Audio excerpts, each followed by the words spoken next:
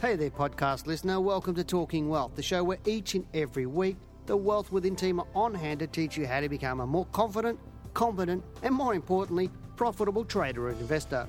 For more information, products, services, and detailed show notes, including a transcript for this podcast, head over to wealthwithin.com.au and click on the News and Media tab in the navigation. Hello and welcome to Talking Wealth. I'm Gillham, the Chief Analyst here at Wealth Within, and today's podcast I wanted to chat to you about. I was just reminded of a podcast I did a while back, actually. It was actually 2 years ago, on the 10th of January 2014. I just found it so I could record this one. And I actually called this podcast Trading to Win or Trading to Not Lose. And I was reminded of this because just recently we've done a couple of workshops, some seminars here in Melbourne, and at a training facility here, and we did a full day one for people on the trading mentor membership, or those wanting to go through all the lessons in one day. Some people come to us and they go, I just want a short course or a getting started or a course on how to trade, and can I do it all in one day? And everybody's trying to get it happening very, very quickly. Now, that's not how you become a great trader, trying to do everything in one day, and that's what I call, are you trading to win or trading to not lose? Most people do make their decisions in the vein of trading to not lose. And I talked about this in a art of trading that I did. I do one art of trading workshop a year for our accredited education students and graduates. And I did this about 2012, 2013. And I said to them, are you trading to win or not lose? And what I meant by that is often people's decisions are about not losing. For example, if I do say, okay, you can come to this free seminar. We get a lot of people wanting to come to a free seminar. But then you say to them, okay, it's $45. And if 100 people come to a free seminar, only 10 would pay $45 to come to the same seminar. And yet those that pay the $45 are going to be the successful traders, or the ones that are going to get the value out of it. People think that just coming to, they come to a free seminar because then they don't believe they've got anything to lose. But the point is, you are losing by not paying for your education, in terms of you get the best education if you pay for it, because you will pay for your education one way or another. But it was just a really interesting thing that came up today. And I know with our art of trading, I mentioned the first people of the book are all the full-time traders and the most profitable traders. And they come back every year, but the people that aren't making as much money are the ones that don't book every year. The ones that are struggling a little bit more are the ones that don't book every year. It's one of those things. It's human nature, I suppose, from that point of view.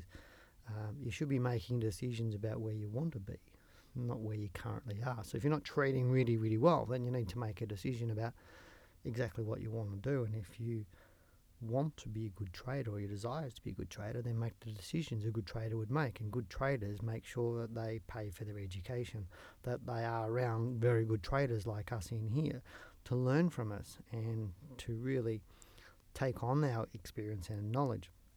I didn't really want to make this podcast about that, but I just was something that was top of mind, that it came right up just briefly just before I walked in here. Today I wanted to go through how to protect your capital in a down market, because it has been coming up more recently, with our market being down now for about 10 months. Now, we have a bit of strength in the last week or so, but you're seeing a lot of negativity in the newspapers, people saying about recessions and all sorts of other things. And I'm going to read to you from an article I've put together for, I think it was, from memory, it was the Daily Telegraph in Sydney, or it was somebody else, I can't remember. I've wrote a few articles in the last few weeks, including the ASX and a few others that you'll see coming out. But this one was called How to Protect Your Capital in a Down Market.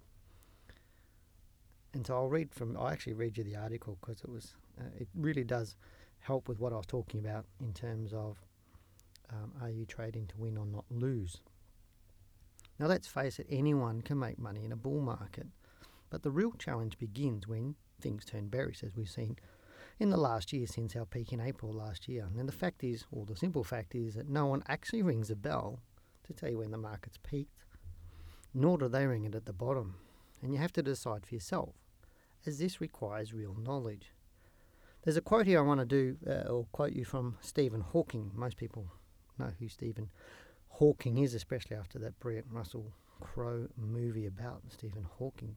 I think it was Russell Crowe, wasn't it? No, it wasn't Russell Crowe. That was another great movie. I've forgotten the actor's name now. Anyway, Stephen Hawking said the greatest enemy of knowledge is not ignorance, it's the illusion of knowledge. And I find that is really the case with a lot of traders. I'll say it again, the greatest enemy of knowledge is not ignorance, it's the illusion of knowledge. And I find when it comes to the share market that a lot of people have this illusion that they have knowledge about the share market, or they have the illusion that they actually know how to trade. And yet 90% of people that tell me they're traders, when I start asking questions, it's an illusion that they are traders, because their knowledge level isn't where it needs to be. Their knowledge level isn't substantial in most cases, and that's why we find that 90% of traders don't make money, or they lose, and 80% actually lose. So to go on with the article, and this is what I was talking about in terms of, are you trading to win or trading to not lose? If you're trading to not lose, then you have an illusion that you do have the knowledge and you're good enough to be able to trade. Now, it's interesting to me that many people think they do have the knowledge to be good investors or traders, yet so few do. Therefore, as Mr. Hawking so eloquently says, they are living in illusion. Now, sadly, this is the illusion held by the majority and not the minority. And it stands to reason, if you're listening to this podcast, you're probably part of the majority. No offence. As the majority overestimate the level of knowledge when it comes to understanding the share market and investing or trading. And it's no surprise that investors do struggle with maintaining a consistently profitable portfolio. And the reality is that anyone can have a profitable portfolio that performs well, providing that they are willing to learn how to do it. Now, the first step in learning how not to drown. At Christmas, I was in Bali with some friends, and one person that was with us didn't know how to swim. Now, they couldn't even float. Now, being a former lifesaver, I was a lifesaver way back in my youth at the Janjuk Surf Lifesaving Club between Bells Beach and Torquay. Being a former lifesaver, and I actually taught kids to swim when I was also young as well, and I offered to teach this person how to stay afloat. Now, the person that I was teaching to swim, they expected me to teach them all the different strokes, the breaststroke, everything else, and get in and start teaching them how to put one arm over the other, and etc., etc. But I said to them, the first lesson that I've got to teach you is how not to drown. And he's asking me why, and I said, quite simply, if you're in the water and you're up to your neck in the water, and in a panic, you can't breathe. So you won't be thinking logically, nor will you listen to my logic. Now, when I was a lifesaver, they were teaching us that if you swim up to somebody who was drowning, don't swim right up to them, because they're going to be grabbing you, they're going to be trying to grab hold of anything they possibly can, and they'll take you down. The first thing is to give them the life buoy so that they can steady themselves and know they're not going to sink. Once you've got them to that point where they know they're not going to drown, then you can help them. And it's the same with trading. Quite simply, if you're in the water up to your neck and you panic and you can't breathe, you won't be thinking logically, as I said. So after the first lesson with this person, they become really calm in the water, no matter what the depth or situation that I put them in, and I put them in some deep situations. However, it was only once they actually knew that they wouldn't drown that they were able to start to learn to swim. And it didn't take that long. Now, the same is true for the share market. Once you learn how to protect your capital in a down market, you're learning how not to drown. And at this point, your money is much safer, and this allows you to enjoy much more freedom and peace of mind. Because no matter what occurs, you know you can handle it. First and foremost, successful investing and trading is not about how much money you make. It is how much you don't lose, and this is especially so in a bear market. Now, I find the majority of people are influenced by market myths, not in market fact. And so they drown when the water gets a little rough. Yet when confronted with a fact, instead of embracing and adjusting how they manage their portfolio, they stay fixed in old ways and follow the herd. It's the fear of losing or making the wrong decision, or I said earlier, trading to not lose, that causes so many people to lose. So again, it's quite simple. It is the fear of losing and making the wrong decision, or operating out of a fear in a bear market that results in no decisions being made, or emotional ones that often result in portfolio returns falling by 20% or more. Now, learning how not to drown in these conditions would save investors thousands and also reduce their stress. Now, the fact is the Australian share market falls every year by around 8 to 12% over a few months. And every 4 to 5 years, the fall's around 20% or greater over approximately 10 to 14 months. And every 20 years, the fall is even greater again. So if you run a portfolio of shares, you need to accept this fact.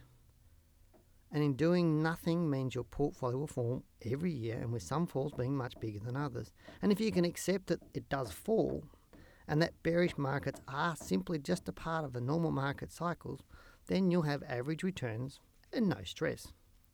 But if having shares fall into a loss after you buy them, or seeing your whole portfolio fall in the value, I have to say that correctly, or seeing your whole portfolio fall in value in a bearish market, if that stresses you out, then you've got two choices. One is, don't get into shares.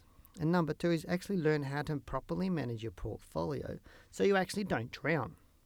Now, I constantly talk to people who've chosen to go down the path of setting up their self-managed super fund.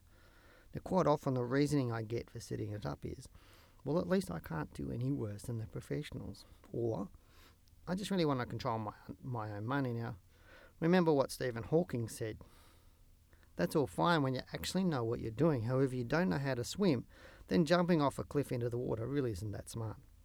Now, there are two simple techniques anyone can use straight away to protect themselves in a bear market, and they are using stop losses or using correct position sizing for your portfolio. For those who've read my book, you'll know the stop loss I use and teach is 15% below your buy price, meaning if the share falls by more than 15%, you sell.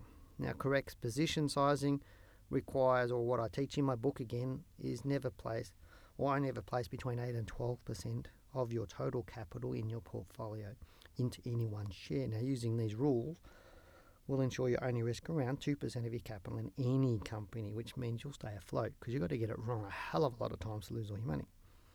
An example of why you need a stop loss is really probably a high profile one is Telstra, which in 11 years between 1999 and 2010 fell 72%. And at the same time, BHP rose over 800%, CSL and Cochlear over 700%. Now, I don't know about you, but I'd rather be the ones going up than the one going down.